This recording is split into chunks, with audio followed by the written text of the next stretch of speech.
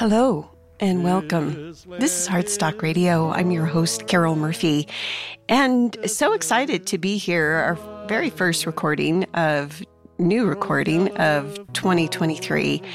And today our guest is Paul Foulkes Arellano, and he is the founder of a couple organizations, and one of them is Circuthon. Just a moment, Paul will be with us to tell us all about what he is up to.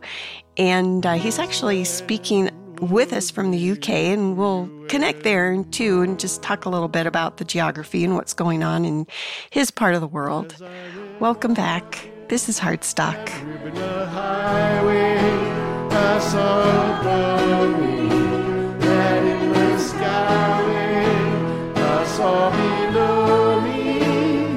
Golden Valley.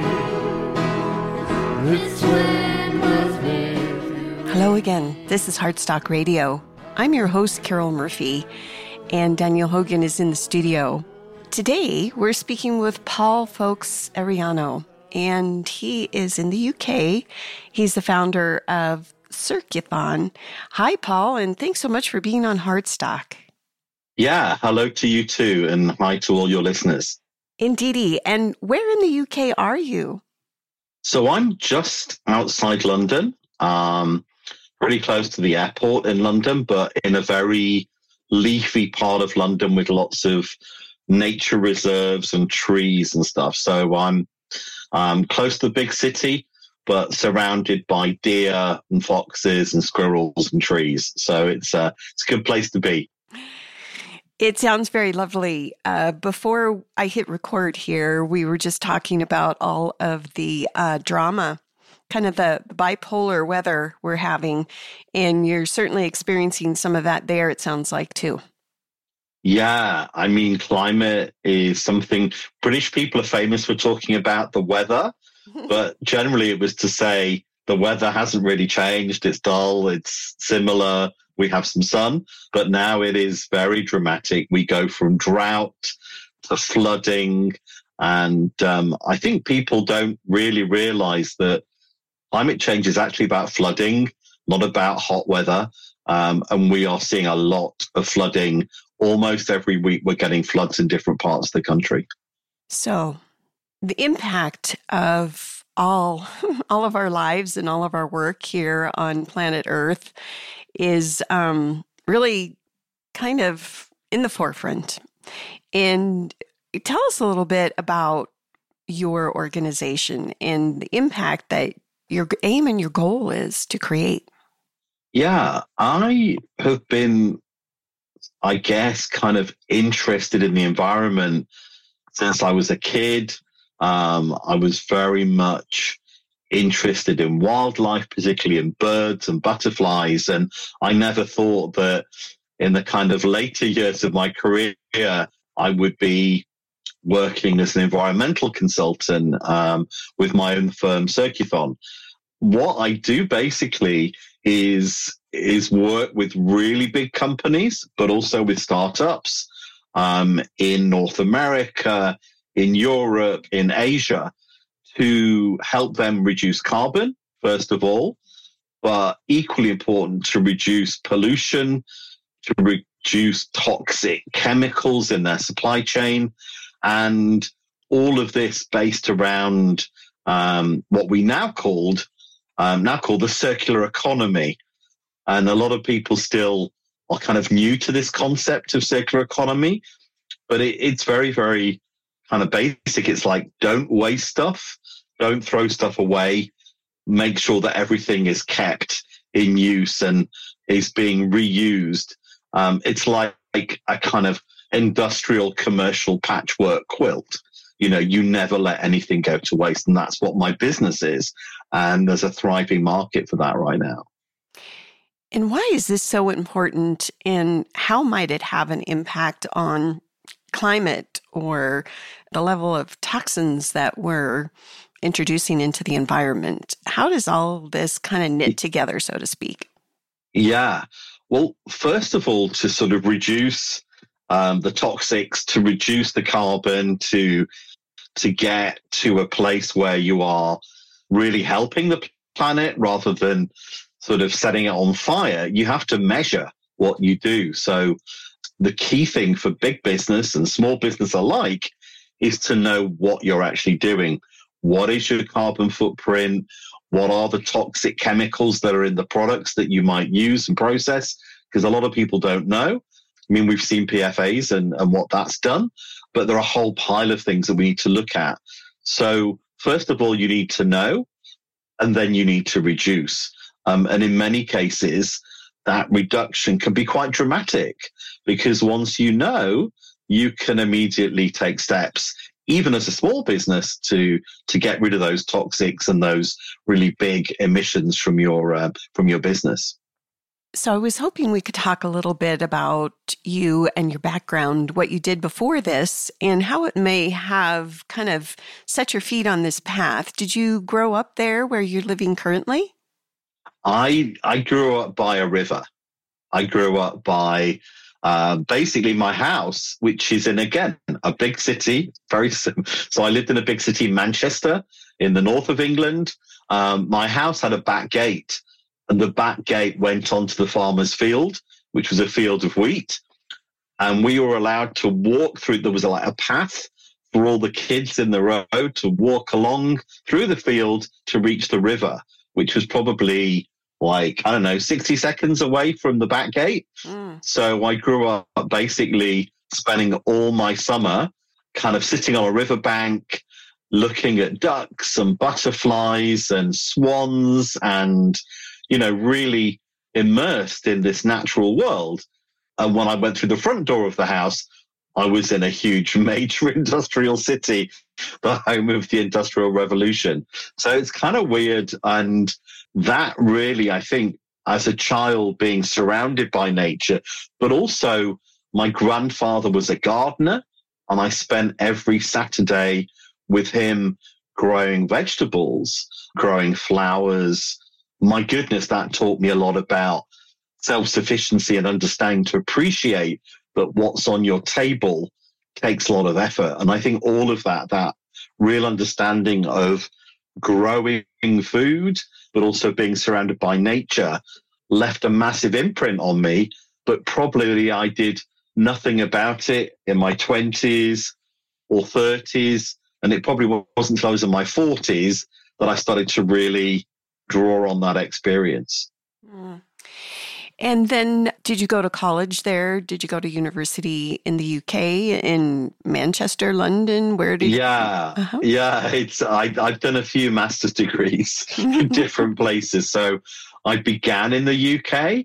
I did my college here. I did my master's in linguistics and Hispanic linguistics, looking at endangered languages and sociolinguistics and ethnolinguistics in Cambridge University in the UK. And I did another master's in European studies that sort of took me a little bit further and got me more into kind of economics and law. And then finally, my wife is Mexican, and we moved to Mexico when we had small children. And I did my MBA in international marketing in Mexico. So it's been a very varied and bizarre kind of academic trajectory, but nothing to do with environment, nothing to do with biochemistry, which are the things I work in mainly today. So you said in Mexico it was social economics, is that right? It was an MBA in international marketing. International marketing, got it. Okay. Yeah. So I'm very fascinated by this because this is quite common with many of the folks that we have on Heartstock, just to have a very diverse and what would seem like unrelated kind of experiences in life. Why do you think that is? Did you just always have a broad interest in many things? Yeah, I think it's a thirst for knowledge. And absolutely, it seems incredibly disconnected. Linguistics, economics and law, and, international marketing. And I think what I felt as I was by this stage, when I did my second 2 master's degrees, I was working. I think it was a kind of, I'm in the world of work, but no one's taught me about this. Like, you get thrown into work and you're expected to know business and how to work and how to be a colleague and an employee. And I thought, wouldn't it be great to sort of have some proper training on this? And at the time, training was not a big thing in business. I think today training is massive. Back in the 80s, you didn't really get trained in business terribly much. So I went off and did these master's degrees and was with other people in different industries. And that teaches you a huge amount about the world, about different cultures. But more than anything, it gives you a bit of background for your decision making. And, to be honest, I've never stopped learning. And I pretty much since then, I've taught at universities, given lectures, done seminars. And I love knowledge and I love reading academic books. And finally, many, many years later, I'm now writing academic books as well. So it's been a bit of a full circle, but drawing on all of that knowledge. I mean, for me, the written word is absolutely brilliant. And I don't just rely on the internet for what I learn. Thank goodness for that. That's a whole nother program and show that we should have. So now I'm wondering, did you have an aha moment or a point at which in life you realized this was going to be your life's work and your calling with Circulathon? And how did that evolve? And I know I just mispronounced Circulathon. Sorry, it's good. I like the other version as well. There is an aha moment, absolutely. But there was something that led up to that. Most of my professional career, I worked in packaging design and industrial design. It was something that just interested me, and I went to work in that as the kind of outsider. I didn't have a degree in design, but I just was really interested in creativity, but sort of not just the graphics on the packaging, but also the shapes and the forms and the functionality of packaging. I absolutely love that. And I ended up working in various international agencies, running my own packaging design agency. And over time, really beginning to understand the implications of certain materials and the sustainability. We didn't have that word back when I was looking at packaging. We talked about sort of environmental packaging or green packaging. And then suddenly the sustainability word appeared in the sort of 2000s. And one of the colleagues that was working with me, one of the agencies I was at, he had a PhD, a doctorate in sustainable design, which was kind of unheard of. We're going back, 15 years. And I was kind of working a lot with him on different projects and saying stuff, and he was going, well, that's not quite right. Well, and he really trained me up and opened my mind to proper, what I call mathematical sustainability, doing the maths. You can't have a kind of gut feel, ooh, that's bad, that's good. You have to look at the figures, you have to look at the implications, you need to look at the whole ecosystem to work out what is good and what is bad. And that was probably my first aha moment. That would have been in the beginning of 2012. So we're going back about 11 years when I first learned properly about sustainable design. And this professor, where was he? And it sounds like they may have been a mentor and had a great impact on what came next for you. Yeah. I mean, he was a colleague, so he came to join the business. Okay. I used to go to his workshops and sometimes help him out with the workshops, like in terms of prepping them or helping him run some of the kind of breakout groups in those workshops.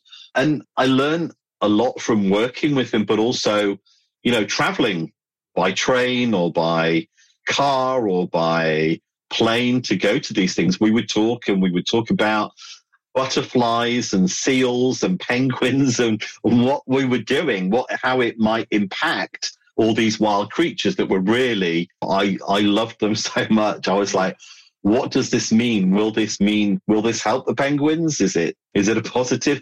And that's actually, I think my love of nature was what really got me thinking, because sometimes he would say, yeah, that could be done, Paul, but that may impact your butterflies.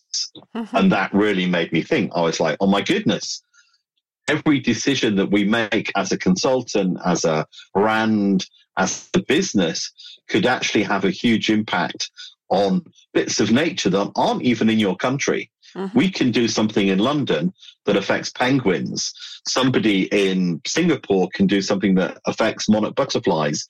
I guess it's, it doesn't seem logical, but that's how the world works. Yes. We are all connected. And I know this is part of circularity, right? Yeah, absolutely. I mean, the one thing you learn very quickly is that we are all part of nature. We don't look at nature. We are nature as well. And we're all connected. And nature is one big circle. It's a big loop. Yeah. And if we humans want to kind of survive as a race or as a species, we have to remain in that loop and make sure the loop doesn't get destroyed. Indeedy. We're going to take our midway point break here, and we shall be right back. This is Heartstock. Thanks for listening.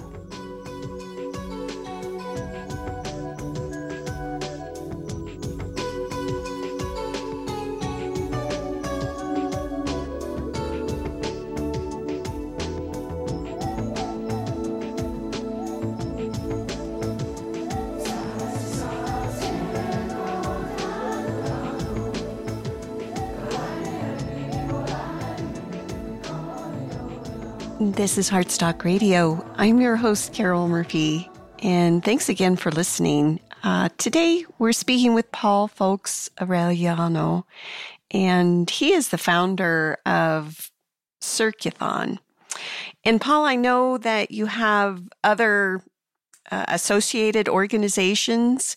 Can you talk a little bit about kind of the full compass of your work and the organizations that you've established to do that work?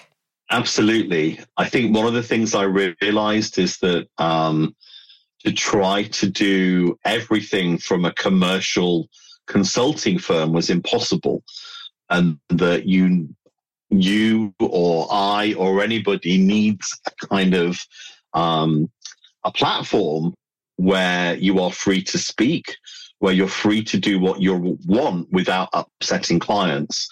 So I had a kind of light bulb moment in Boston in 2018 when I was talking at an event called How Design Live, surrounded by packaging designers and creatives. And a couple of people said to me, how do we as creatives help change the world? How do we do something to improve things like emissions, plastic pollution, the loss of biodiversity? And I said, well, we would need to form some kind of rebel alliance, as in Star Wars. We would need to form an alliance where we would together as creatives take on big polluting business. And that gave birth to the Sustainable Design Alliance. And the Sustainable Design Alliance continues to this day. It's a kind of pro bono initiative, and it's all kinds of design. I mean, we were packaging designers, but the people involved are digital design, fashion design, architects, interior designers, all kinds of creative people have been involved in the educational mission of Sustainable Design Alliance. And, we've been out to business schools as creatives to talk to MBA students. We've got a Twitter feed. We've got a feed on LinkedIn, but we don't really exist. We are very much the Rebel Alliance. We don't have an office. We don't have an address. We have an email address, and that's it. But we work together informally to kind of change the narrative. But again, because everybody involved is, I would say I'm probably the only non-trained creative, things are done in a very creative way. And Sustainable Design Alliance has very much influenced the work that I do at Circuthon as well. And can you talk a little bit about that as well? It sounds like the Alliance came first. Is that right? Yeah. So the Alliance came first in 2018 Circuithon began as a, professional consulting firm focused on the environment in 2020. But within a very short space of time, I decided that I wanted to campaign within this consulting firm, so that the consulting firm would fund education to business around the topics that I really thought they weren't aware of. And I wasn't really quite sure, again, how to do it. I thought we need some kind of initiative. We need some kind of network. We need to it can't be just me. It needs to be groups of people from industry who are going out and telling these messages for hundreds to thousands to millions of people. So I had done a stint when I lived in Mexico working with the footwear industry, and I could see that the footwear industry was just the most polluting industry out there, because they didn't even try to contain their pollution. I mean, footwear is 95% toxic plastic, which is never recycled. It just goes into landfill. There are 20, I just had to question myself, 20 billion pairs of footwear going into landfill every year, and that's increasing. So I set up the Circular Footwear Initiative to try and educate the world about footwear, because people really, they still don't know. People within the footwear industry now know, because we've been going for 2.5 years. And, I've done a lot of work around footwear education, but the general public aren't aware just how bad and how toxic shoes are. But that will change. The Circular Footwear Initiative has had a big impact, and that will change. And on the back of that, I thought, okay, what else do I need to do? And I had a lot of people saying, why aren't you tackling fashion? Fashion's far worse than footwear. And I said, well, okay, let's do a circular fashion initiative. So a couple of years ago, I wrote a mission statement for the fashion industry, and it became my kind of agenda to change the fashion industry through the Circular Fashion Initiative. And that has had a massive impact. And I'm just still astonished by the amount of traction that initiative has had in such a short amount of time. It's almost as if it has a life of its own. And speaking of writing, I think you have a book coming up. Can you tell us a little bit about what that's about? Sure. So I'm writing a book for a publishing company called Taylor & Francis. My co-author is a material scientist called Dr. Julia Goldstein. She's based in Seattle. She's written about sustainable materials extensively already. She is a phenomenal writer, and I loved her book. She has a book called Material Value, which is all about sustainable materials, which I think I wrote her a fan letter. It's the truth. I said, Julia, my goodness, if only this book had existed when I began my career, it would have saved me so much time to understand this, but it would also have changed many of the decisions that I might have made on behalf of clients. And we kept in contact, and then together we decided to write not really a sequel to this book, but a book based on this, which is around sustainable materials for manufacture. This book is for business people, but it's also for university students, whether they've got an engineering background or, have never come across materials in their lives.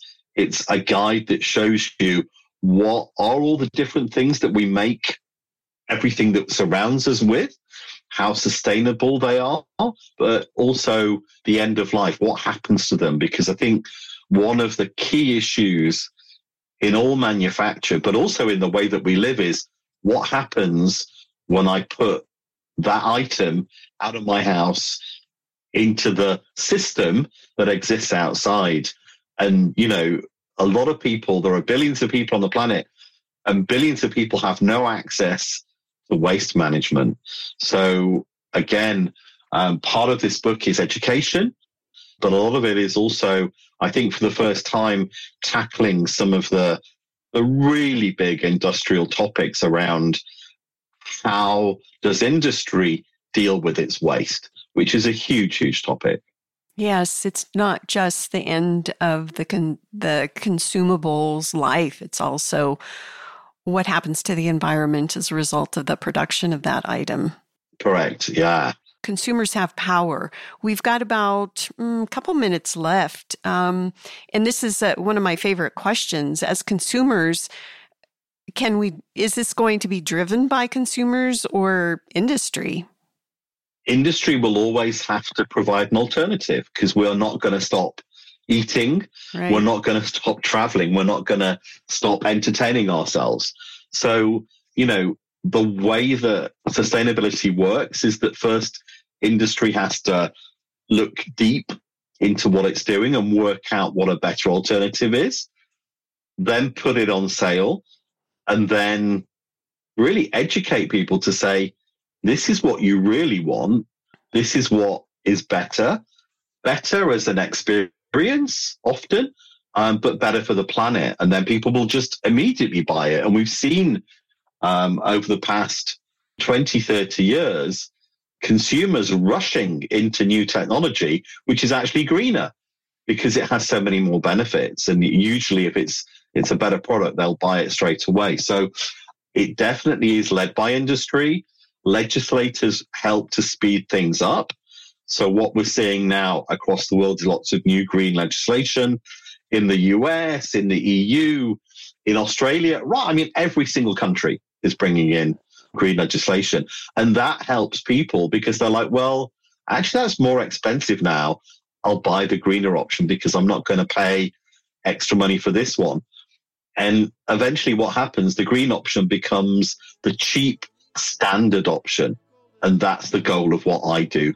We need to make the most eco option the cheapest, the best, and the one that everyone chooses, and the one that actually gives back to the planet. And we can do that. We can start to see so many products now that actually achieve that. And that what's kind of makes my heart kind of sing, really, when I see these massive changes in how people are doing things. And how might folks find you, Paul, if they want to carry on the conversation? My main website is called circuthon.com. That's CIRCUTHON. But also Google Circular Fashion Initiative, Circular Footwear Initiative. And last year we began on the drinks industry, beverages, Circular Drinks Initiative. So we've got all these initiatives happening. And, you know, certainly the Circular Fashion Initiative is by far the biggest one. People are joining the whole time. But there's plenty of information there and places that it will lead you to other places as well, with lots of other good resource. Fantastic. And thank you so much for speaking with us and sharing your story with our listeners on Heartstock. It's been a pleasure. Thank you so much, Carol. Mm-hmm. And we shall see you next week. This is Heartstock. Peace.